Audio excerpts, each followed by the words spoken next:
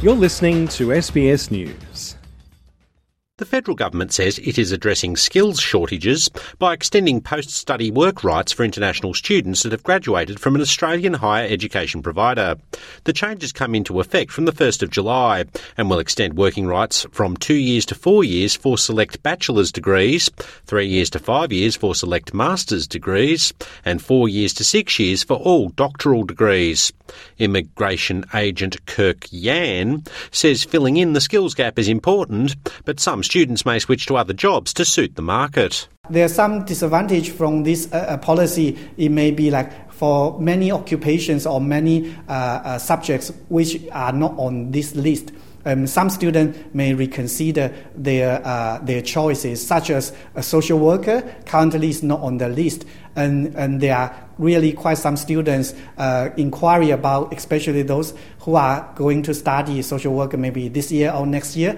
He says this plan gives students more certainty about their future, but he wants more transparency from the government about the choice of occupations included in the policy. So most of the occupation, I think, is were expected, and with those occupations, they may have a better chance, in the future, even to secure the permanent resident. Another way will be maybe more people will enroll in these courses. And it may increase the competitiveness, among those candidates a little bit.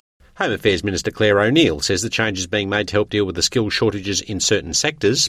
These include health, engineering, information technology and education. The federal government says the list of eligible occupations and qualifications will be reviewed annually and updated as required based on labour market needs. Colin didn't want to give his last name. He is on the 485 visa that will benefit from the policy changes, including a lift in the cap on working hours for international students from 40 hours to 48 hours per fortnight from the 1st of July. He says he is pleased to see the change. Many people see Australia as a migration destination before they come to study. The right and relevant job for graduation has become a very necessary factor for migration. The new visa policy makes international students more competitive for employment. It's an overall macro boost for their competitiveness. You have a longer working visa, then employers are more willing to hire you and train you, because you still have time to become a skilled worker and bring benefits for the company. There are additional benefits available for those who study, live and work in regional areas. Snell Awasti, SBS News.